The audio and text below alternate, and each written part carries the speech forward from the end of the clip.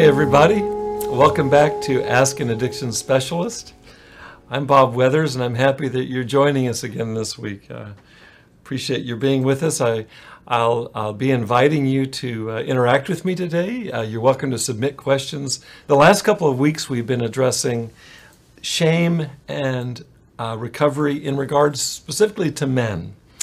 And last week we talked about men in recovery and how to say you're sorry or make amends in a way that's effective. And we'll be continuing with the theme of recovery and weaving this issue of shame because it's so relevant and oftentimes precarious in recovery. So we'll be weaving it in today, but we'll be opening up the conversation to be more inclusive of both genders. Okay, so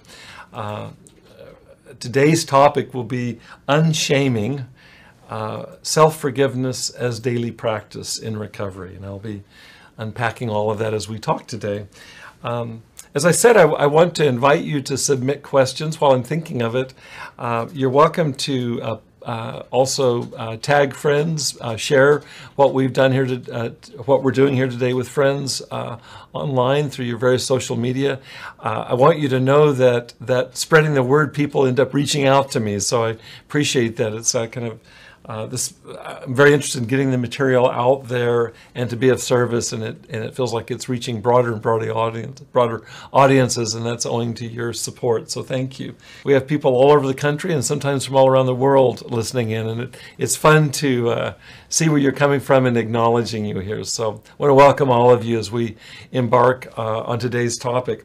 Before I proceed, I want to honor my invitation to submit questions by entertaining a question that was actually submitted last week, and I didn't get it till after the podcast. I'd like to respond to it today because it's so key. Remember that we talked last week about, particularly with men, how can men make amends that are really meaningful? And we went through 6 different steps of that process. And with the focus being on the male, saying he's sorry. And we talked about some of the difficulties, especially for men, in taking that step of being vulnerable. And we focused on different behaviors, different attitudes that will facilitate that being effective. And the question that came in last week was from Angela, and I want to spend a few minutes here at the beginning today, just because I feel like it's such a key question, and it kind of fills in the other half that I didn't discuss much at all. And her question was, how we've been focusing on how to give apology, to make amends, but what about to be on the receiving end of that, whether you're a man or a woman? Are there tips, suggestions that I might make that would enhance the receiving of the amends? And I really appreciate the question. And I think it was an oversight of mine not to focus. We're talking about repairing a rupture in relationship, and it's not possible to do that without holding the relationship in a kind of both and inclusive perspective. So I think I want to start with the first comment in response to Angela. And for you to know, I also engaged with Angela after the podcast. We spoke and addressed this. And so I want to acknowledge Angela's contributions to where we go in the next few minutes too. This came from Angela, is that she said it's probably really essential, and I fully agree, that dialogue be given high priority. And so that if I'm apologizing to you, for example, that it's important for me to check in with you with how it's going, what it is you need. Have I gotten it right? Is there something that you would add or modify? And so that we have a two-way dialogue to make sure that if the healing is to be of the relationship and if you want to heal mutuality, then let's make the process itself mutual and interpersonal. So that's one tip, is that in terms of receiving apology or amends, it really helps if there's a dialogue where the one who's on the receiving end can share her or his perspective on what happened, what was wrong, and what might be necessary to make it right. There's another piece that I reflected on after Angela asked the question, and that is owning our own shadow. I think it's really important for the one who's receiving. We're focusing on that for just a minute here today. I think it's really important for the one who's receiving the apology to examine his or her heart to make sure that they're not, how do I want to say this?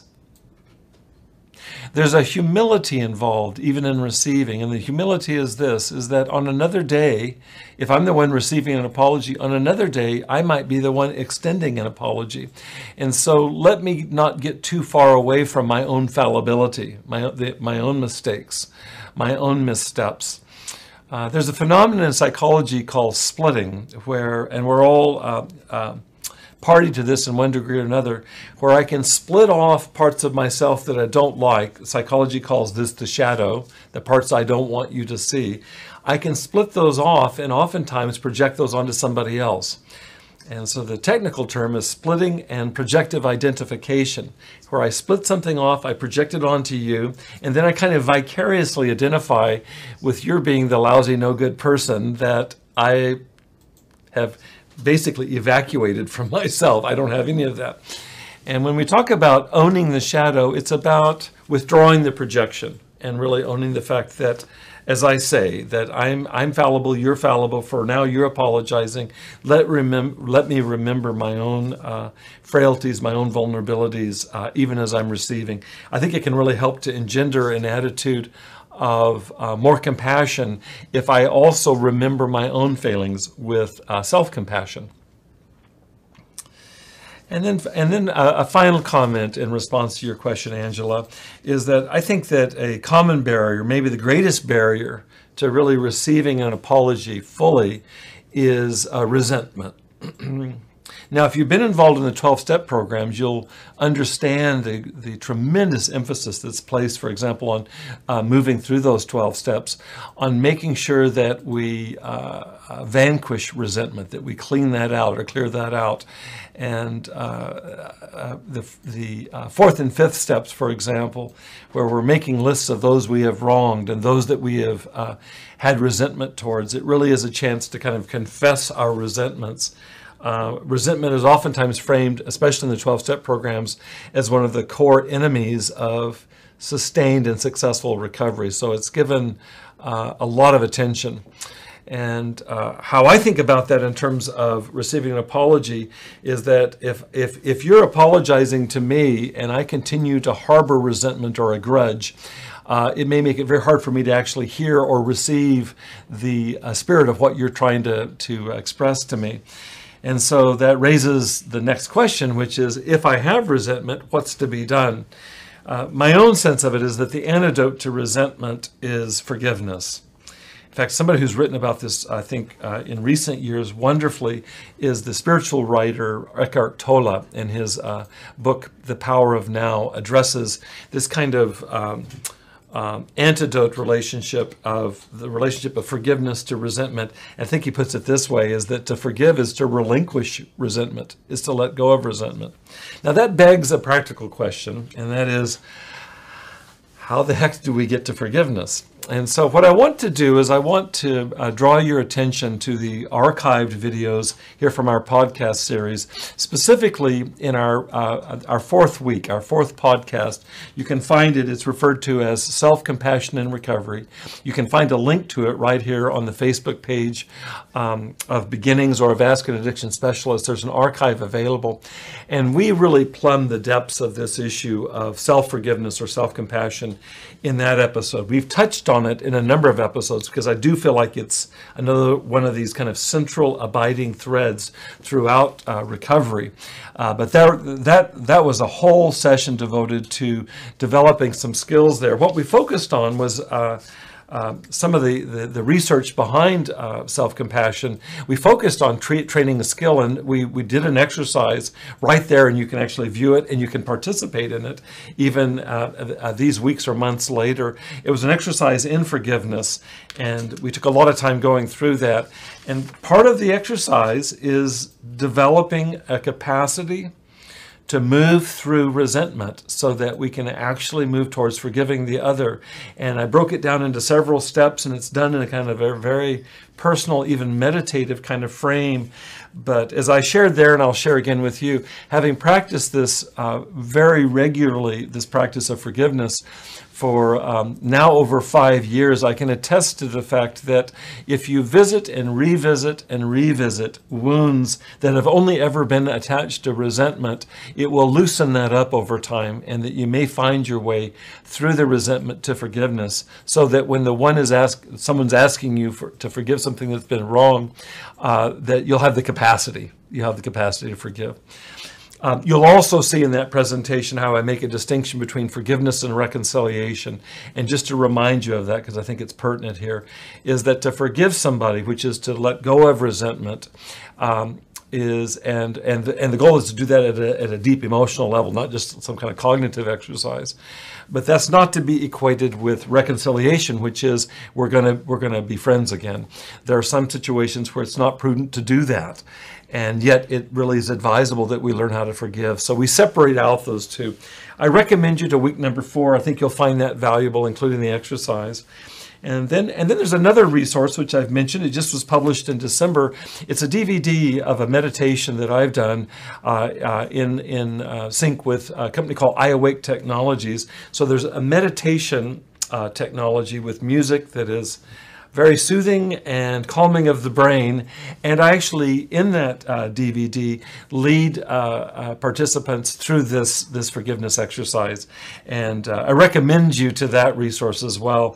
The Freedom of Forgiveness is the title of the DVD. It's available through my website. And you can see the address of my website on this slide right here at drbobweathers.com. So these are all resources. And Angela, all of these are meant to be cultivating of the recipient as much as the giver of forgiveness, so of apology or of making amends. And I hope this is a helpful start. So just to summarize, dialogue is critical or essential, that it's really important that we establish, I think, the most open-minded attitude, open-hearted attitude possible.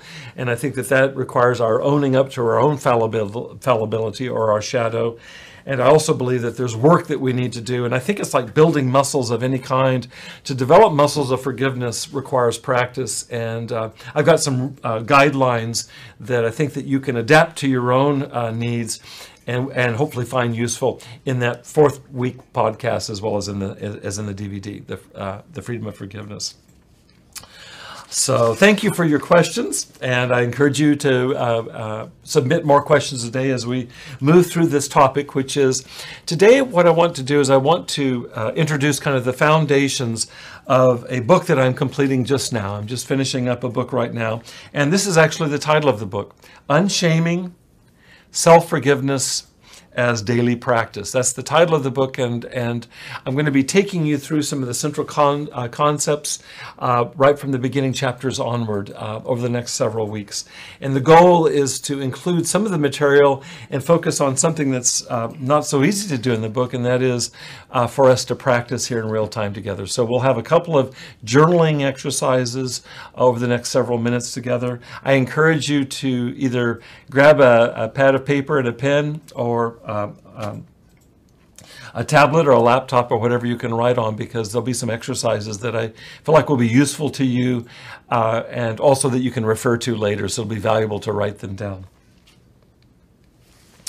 I'll introduce, for those of you that are new, and for all of us that have been here, just a reminder of kind of the context for our talking about unshaming and the centrality of self-compassion or self-forgiveness to truly effective recovery. For the past few years, I've been leading a weekly group. I mention it every week because, as my calendar would have it, I come right from this group at a local treatment center, Beginnings, leading a group that I've led for the last over 2 years now, and it's a men's group that focuses on shame.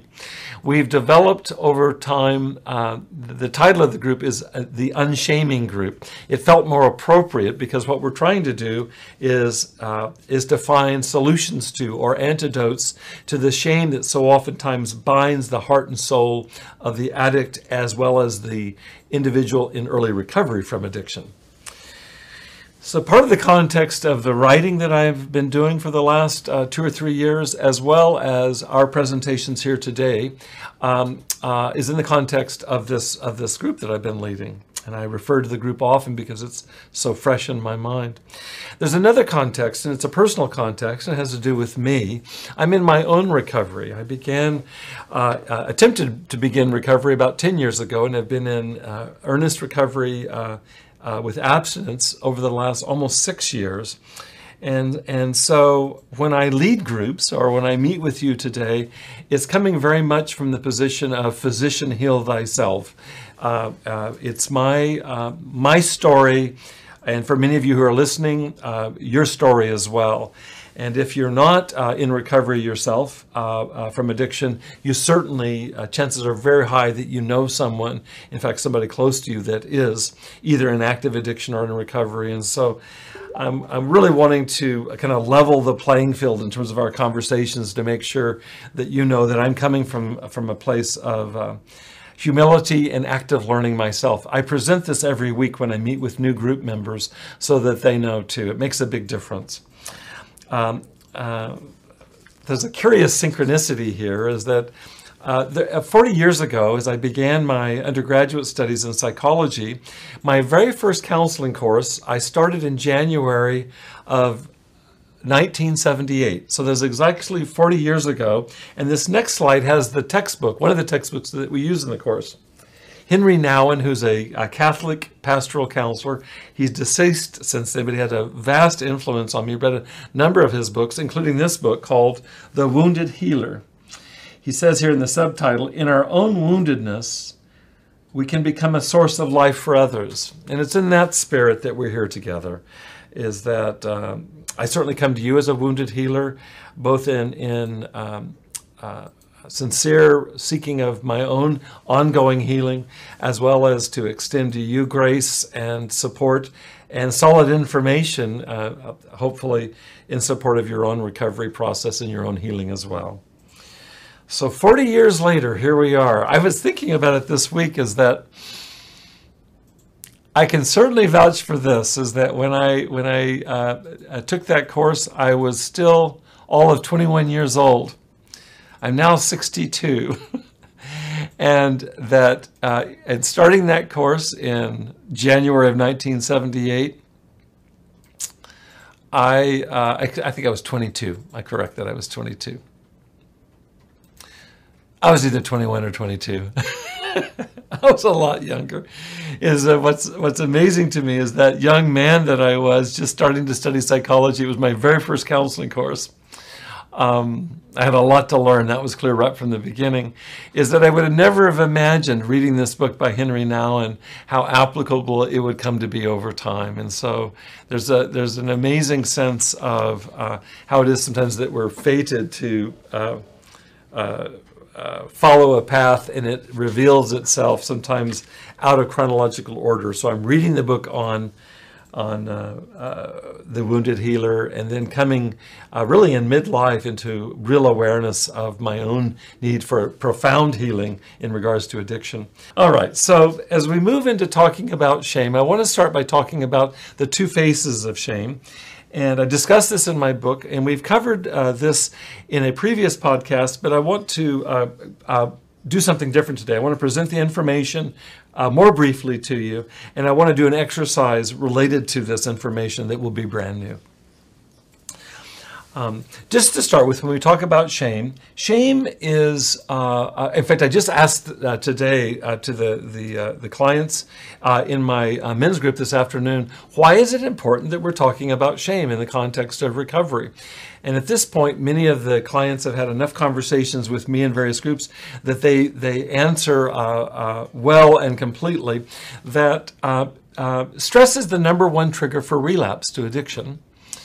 And that of all of the human emotions, the emotion that is most linked to elevation of our stress hormones, specifically cortisol, is shame. And so shame is the most stressful human emotion. So it stands to reason that if stress is the #1 trigger for relapse, that it would behoove you and me, especially if we're in sincere recovery to find some way to address shame in our lives. And so that gets us in the ballpark in terms of discussing shame. Now, the studies that I'm referring to, there were 200 studies that were summarized out of what's referred to as a meta-analysis done at Harvard, where they studied 200 contemporary studies of stress and stress hormones and the emotions that are connected to that. And what they found was, of these 200 studies, the highest cortisol was linked to what I see as two sides of a coin here, both of them related to stress. The first side of the coin is anything that's a threat to social acceptance is going to drive my stress level up. And by threat to social acceptance, we can think about that in terms of just being kicked out of a group. Today in our group, we discussed, in my case, losing my professional license owing to addiction, which was an experience of a massive threat to social acceptance. We had somebody in the group today talk about being imprisoned and what that was like. We had people talk about dreams they had had of a life that they wanted to live with fellow peers that were committed to the same path, and that they had fallen off of the path owing to addiction. And I don't believe there was anybody in the group today that couldn't identify with the experience of loss of social acceptance and the stress that comes with that. In fact, it led us to an interesting piece today, is that with this threat to social acceptance, which, as I say, is one face of shame, it leads to isolation. And so when we talk in addiction about how it is that our addictions isolate us, it was revelatory to me today to acknowledge that in the context of talking about shame, is that it's no accident that we will tend to isolate around addiction for a number of different reasons, including the shame that so often goes hand in hand with it, and the threat to being ostracized or marginalized, kicked out of a group. We don't want to be stigmatized, and so we go over in the corner and do our drugs and do our alcohol and do our other addictions. And so we asked the question in the group today, why would the threat to social acceptance stir up so much cortisol, so much of the stress response? And the short answer is, if you look at us as human beings in evolutionary perspective, that we need each other for survival. And it's not so long ago that was quite literal. If I got kicked out of the social group, out of my community, out of my tribe, and left to my own devices, is that I would be some animal's next meal. And we're not so evolved in terms of human history to be evolved beyond that biologically. And so there's a massive threat to our survival entailed in being kicked out of a group.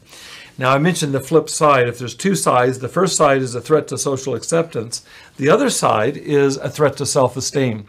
And we discussed this today this way, is that if I am not competent at staying connected to my protective social group, that it's understandable that that would go right into feelings of incompetence, call it low self-esteem immediately, because I'm not doing well at staying connected to you, my social group, and that's a problem. That's a problem. It's a problem for my survival. And so that it's hard to imagine being kicked out of a social group. And as we talked about today, whether it's loss of professional stature, as in my case, loss of freedom, as in those that have been imprisoned, and so on it goes, that's intimately connected to loss of self-esteem. One of the ironies of this, before we move into our journal exercise here in just a moment, is that either way you go, whether it's loss of threat to social acceptance or threat to self-esteem, is that one of the ready solutions that all of us that have experienced addiction have found is that if we're talking about addiction to substance, addiction to chemicals, we can find chemicals that in the short term will alleviate that problem, either by numbing us out or making us high and forget our shame, forget our being kicked out of the group. And so there really is a vicious cycle that kicks in here, is that if I feel at risk of losing your favor, it goes into my feeling bad about myself. If I feel bad about myself, we actually talked about this today, if I feel bad enough about myself, people won't want to hang around me, because most people don't want to hang around somebody who's down in the dumps towards themselves all the time. And so you get this vicious cycle going. And then to add fuel to the fire is then we'll abuse our substance of choice to alleviate that, which only exacerbates, only increases the problems that we already had in terms of threats to connection to others and threats to our feeling good about ourselves. So the journaling exercise I want to engage in for just the next few minutes is this. Take your paper or your tablet that you're writing on, and I want you to write down an experience that you've had in your life, maybe one that feels manageable to you in memory, in which you've lost social acceptance.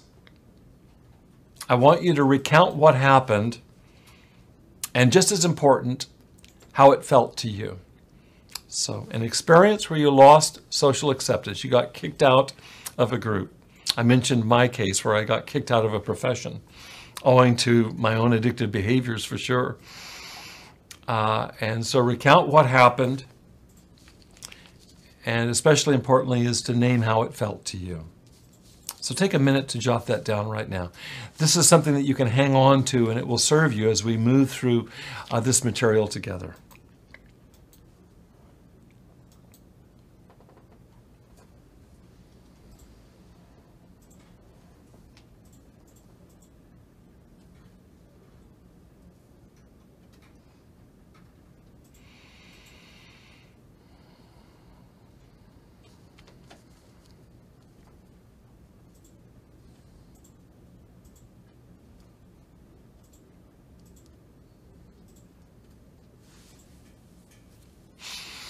You can develop this out in more detail for sure, but at least you have the beginnings of it here. An event where you were kicked out of a valued group or kicked out by a valued individual, and how that felt to you. Now I want to take it deeper into this second phase of shame now, and that is with this experience of rejection or being marginalized. I want you to reflect on how did that impact your feelings about yourself? In other words, your self-esteem. Write about how your self-esteem might have taken a direct hit in relationship to being kicked out. So take a moment to write down some initial thoughts here too.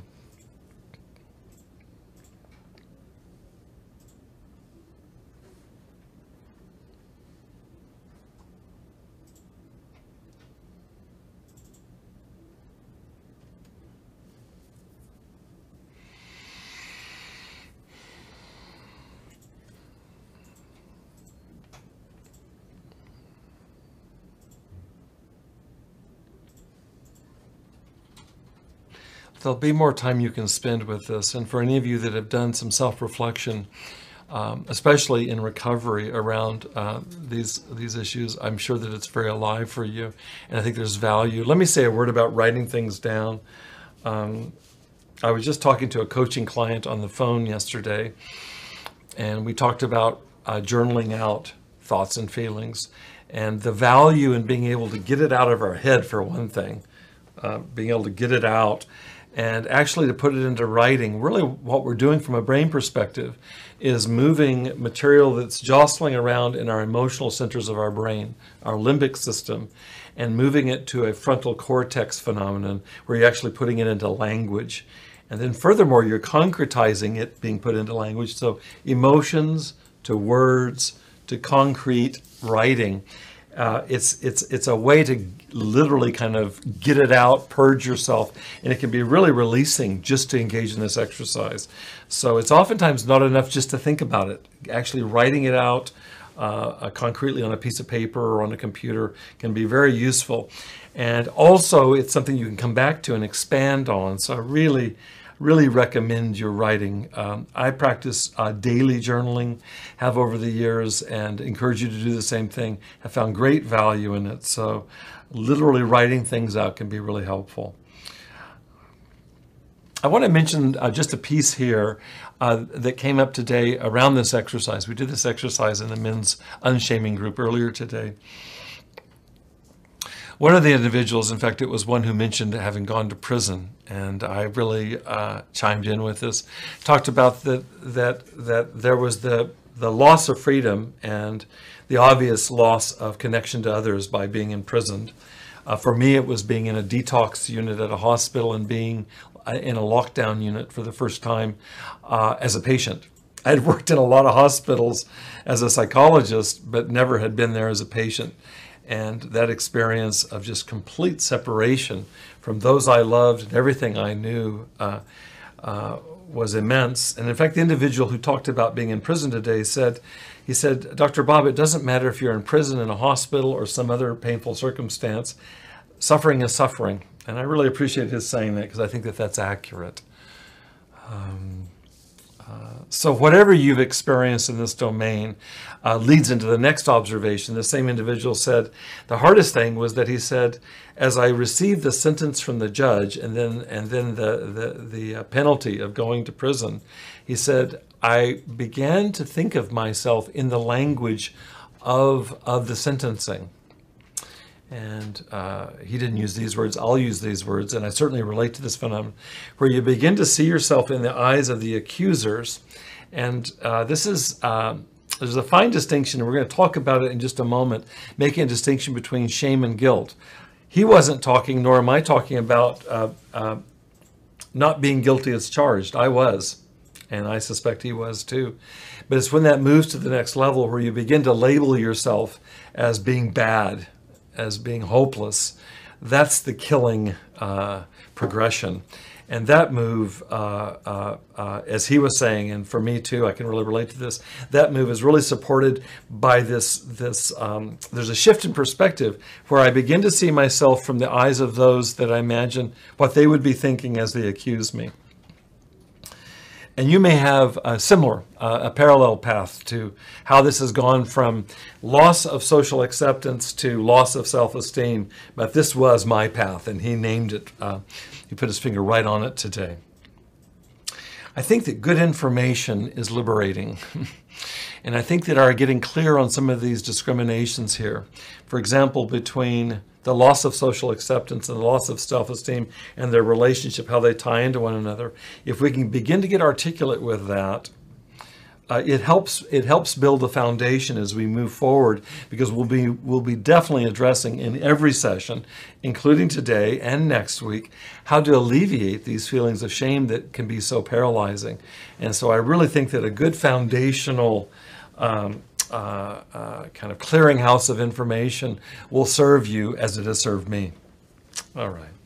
Well, I mentioned this as we completed the exercise, that we're going to be talking about another critical distinction. So let's move to that right now. And that is a distinction that we emphasize in our groups, and I think it's critical to effective recovery, is to discern or discriminate between shame and guilt. To put it very simply, guilt is the feeling I have when I've done something bad. When I've done something bad. And my own view is that we should feel guilty. I call it rightful guilt. We should feel guilty when we wronged another person. That's our temperature. That's our barometer for knowing that we've crossed a line. But what happens with shame is that it takes the guilt, I've done something wrong, and it turns it on me, and it makes me someone wrong. In other words, I didn't do something bad. I am someone bad. Psychology refers to what's called the fundamental attribution error. And it's called fundamental because it's primary. It's really important to get this. And attribution is simply this. It's to what we attribute something. Do we attribute our actions to something or somebody, including ourselves? And so who or what do I attribute my behavior to? That's what attribution is. And there's an error that is just killing, I think, particularly in the arena of addiction and recovery. And it hinges on this distinction between guilt and shame. With guilt, I've done something wrong and I can correct it. Actually, guilt motivates me to change. With shame, it's about me, it's about my personhood, and it doesn't motivate me to change, because if it's something of who I am, that may not be quite so changeable. In fact, this actually engenders demoralization or hopelessness. Shame is a freeze response. It actually stops us in our tracks and we're paralyzed with it. And so you can see why how we attribute a situation matters a lot, especially in the context of recovery. As it turns out, in this same period of time, when I took my first counseling class 40 years ago, I was also a double major in psychology and religious studies. And in religious studies, I was studying another pastoral theologian, Dr. Thomas Oden, and this is the book that I read during this same time. I referred to the previous book, The Wounded Healer by Henry Nouwen. I read this book, Guilt Free by Thomas Oden. And one of the theses of Dr. Oden, I got to meet him later, which I was really pleased. It was really gratifying because he had meant a lot to me in graduate school and in college and in graduate school. And his point in Guilt Free is that this distinction, shame will kill us. Shame will bind us up. It'll paralyze us. And guilt helps to free us. It helps to free us from behaviors that are harming others. And there's nothing in guilt that we should be afraid of or ignore. It doesn't feel good, but that's the point. The image I have is if I put my hand on a stove and it's hot, I want to have a response that moves me away from that. I think of guilt as being kind of a natural response to that kind of heat in our lives, and we can correct ourselves. And so Dr. Oden's book, Guilt Free, talks about how it is that we can actually be freed of the burden of shame by assuming rightful guilt. And so if shame paralyzes, and I believe it does not only neuropsychologically but also behaviorally, guilt can actually free us. When I present to clients who are seeking recovery from addiction and ask, as we talk into this, ask for those who have experienced self-judgment, self-condemnation, self-loathing, shame in a word, everyone, including myself, raises our hands. And so it's universal in recovery. And if what we're talking about here with the fundamental attribution error, which is moving our attribution from somebody I am, my personhood, my disposition is what psychology calls it, moving that from my disposition to moving that to a situation that is under the influence of my addiction, of drugs or other behaviors. Under the influence of those, I've done things that violate myself and violate others. That's a situation I can correct. And so it's key in these conversations I have with the clients I work with that we really reinforce rightful guilt and as much as possible correct this misattribution to toxic shame that is so epidemic in recovery. So I want to ask you to do a second exercise now with your journal. We just wrote down earlier an example of a situation, an experience in which we lost social acceptance and also lost self-esteem. That really is a situation that evoked shame for us. Now, in comparison to that, I want you to write about a second instance, and this would be an example of a time that you've done something wrong where instead of shame, you felt guilt. You felt rightful guilt. When you think of an example like this, I want you to write it down, the situation, and I want you to record how it felt in your body, how it felt in your being or in your soul. And so just write out a few thoughts about how guilt felt to you. And as you're doing that, hold in mind what you wrote.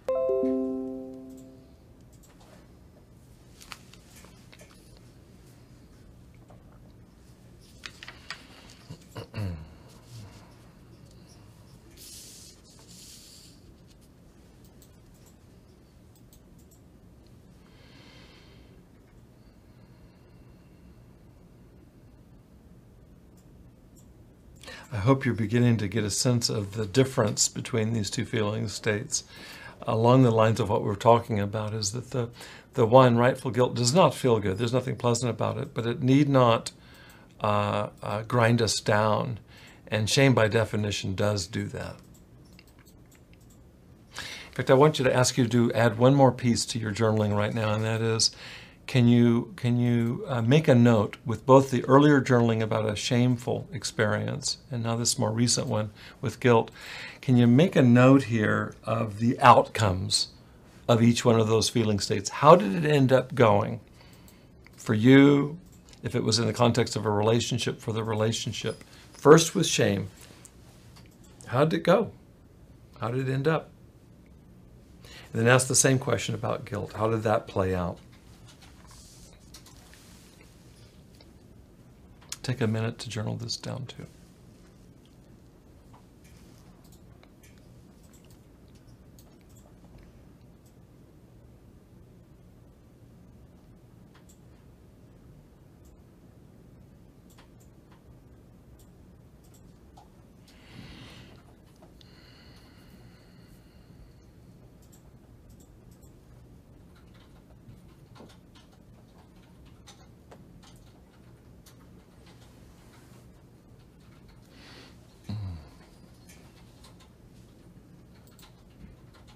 Okay. I want to encourage you to stick with this too. After we finish today, I want to encourage you to come back to this journaling, and you can amplify it or expand it. I encourage you to do that. Let me give you the example that came up for me in preparing for today, as well as right now as I was sitting here. I had a collision a couple days ago with a friend, a dear friend, in terms of a relational rupture. And it didn't go well, and both of us had our feelings hurt by the interaction. And later on, we connected with each other in hopes of repairing it, and kind of sort of did that. But it wasn't until last night, after I'd had a day of reflection, and we came back together, and it was by phone now. We just left messages for one another, where it was clearly an instance where in the past I would have felt ashamed. I was raised to bend myself into a pretzel to make people happy. That's how I was raised. Psychology calls that pathological accommodation. And I was an expert at that. It was like my survival, my identity was wound into that. And I've been working for the last several decades to try to unwind that karma. But I'm vulnerable to that. And so when there's a rupture in a relationship, oftentimes I will feel bad, not about what happened, I'll feel bad about me. And those feelings certainly got activated over the weekend. But what I was struck by was by last night, as I was thinking about what was going on for me, circumstances. What were the circumstances of my being angry and probably overreactive? Not probably, for sure. Overreacted the night before, and it was clear to me that there were a couple of circumstances that were important for me to name, and we did that last night in our phone message, a phone call to each other.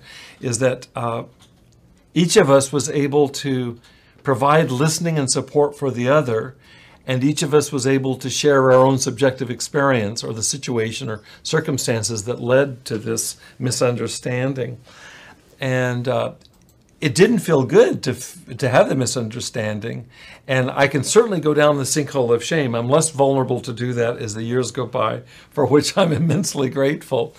But I didn't go down that sinkhole this time, nor did she. Is that both of us were able to repair, I think both of us to own up to our own mistakes, almost like distorted perception. Certainly for me, I was able to own up to that.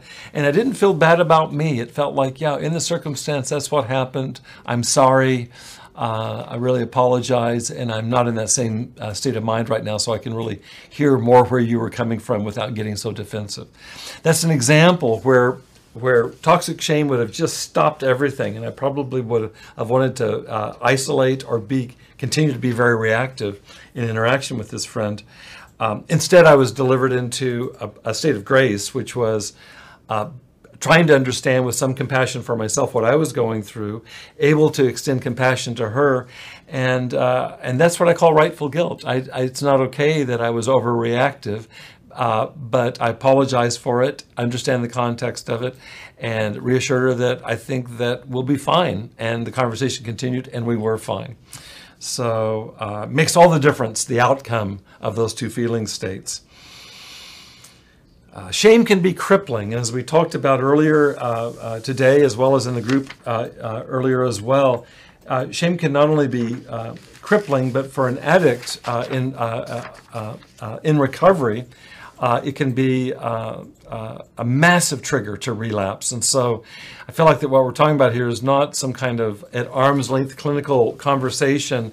It really is survival, especially in earliest recovery. If you're an individual seeking recovery from addiction, this distinction that we're talking about will be life-saving for you potentially, and certainly makes all the difference. So just in wrapping up, we can summarize it, is that guilt opened my heart last night. And I feel completely open today to this friend. And I was struggling with shame. I was struggling with anger for a good 24 hours. And it began to kind of unpack as it began to move from projecting blame onto her or blaming myself for being so imperfect, to being able to accept myself for my limitations and to be able to confess that vulnerably to her, trusting that she would accept and respond in kind, and she did. And so guilt opened both of our hearts. It's a weird thing to say, but rightful guilt can actually be restorative, like the book title, Guilt Free. And the earlier shame, and certainly I know about this deeply, my own addiction is so makes so much sense in the context of lifelong shame that I finally found a way to medicate away, which only put fuel to the fire, didn't it? And so the guilt and the opening of heart was the solution in this last interaction. And I hope that you'll find value as you practice this yourself. I encourage you to practice continue to dive into the journaling exercise, putting pen to paper, fingertips to keyboard to get these words and these feelings out. I also really encourage you to access the earlier podcast I mentioned, week number 4, since we go into such detail there for some real practical skills that you can develop. And by all means, check out the DVD that I was mentioning, because it's all about what we're talking about in terms of practice that you can do. I recommend doing this every day. Ideally, every morning when you get up, is to clear the ledger in terms of any resentments that you have or any forgivenesses that you need to ask for. I really do believe that there's hope in what we're talking about. And even though guilt is a dark feeling and unpleasant, and shame is an oftentimes incapacitating feeling, I feel like that if we can talk into this in ways that are vitalizing, that give the hope of a new future, I feel like it's worth our doing that. I also feel like that the subtitle of this slide is Recovery for Everyone. I believe that what we're talking about here is that whether you're in recovery yourself from addiction or in relationship to a loved one who's in recovery, is that we're talking about, as Angela's question touched on earlier, we're talking about a relational phenomenon here. And I don't know how to think about recovery without thinking about it in the context of relationship. It's why I have another book that's in the wings I'm writing with my wife. The title of this book is Plural Recovery, is that it's impossible for us to think about recovery in isolation. And then particularly in our primary love relationships, that it's key that we find ways to repair ruptures. And I'm hoping that today's conversation moves us in that direction. I want to invite any final questions before we wrap up here and share with you about next week. Any final questions? While I'm waiting for any final questions, let me also again recommend that you turn your friends onto what we're doing here. The more the merrier. I really appreciate spreading the word. So tag your friends, share this, the link on your social media or email. Put the word out there. It's a free resource, and we're really glad to offer this to the larger community. So please do that. If you don't have any questions today, but other questions come up, for example, as you do the exercise, the journaling exercises, reviewing those. If questions come up, you're very welcome to write me. You can write me here through Ask an Addiction Specialist in the chat box. You can also write me on my website, www.drbobweathers.com. There's a place there, and people are using that, and I want to encourage you to use that, and I will respond, okay? So I'm very eager to hear from you. I have somebody chiming in to say thank you. I love positive reinforcement. Messiah, thank you for that. I want to thank you and Angela and others that have participated in the last week or two, the last several weeks in terms of questions, and your support means a lot to me. Next week, we'll be looking at shame from 5 different perspectives. We'll be looking at shame from a holistic vantage point that involves 5 different perspectives, and I want you to bring your thinking cap and your feeling cap to next week, and there'll be more, because with each week we'll be introducing more material to deepen our understanding of recovery, particularly for now in looking at unshaming as our goal, and I'll be providing practical suggestions, journaling exercises, etc., where you can really get this material in your body and learn it by heart. And God willing, it will be of some transformative value to you and to people that you love in your life. So thank you for joining us today. It's been a pleasure having you with us. I want to thank Austin and Franz again for co-producing. I want to thank Beginnings Treatment Center for sponsoring this, and have a wonderful week. I'll see you next week. Take care.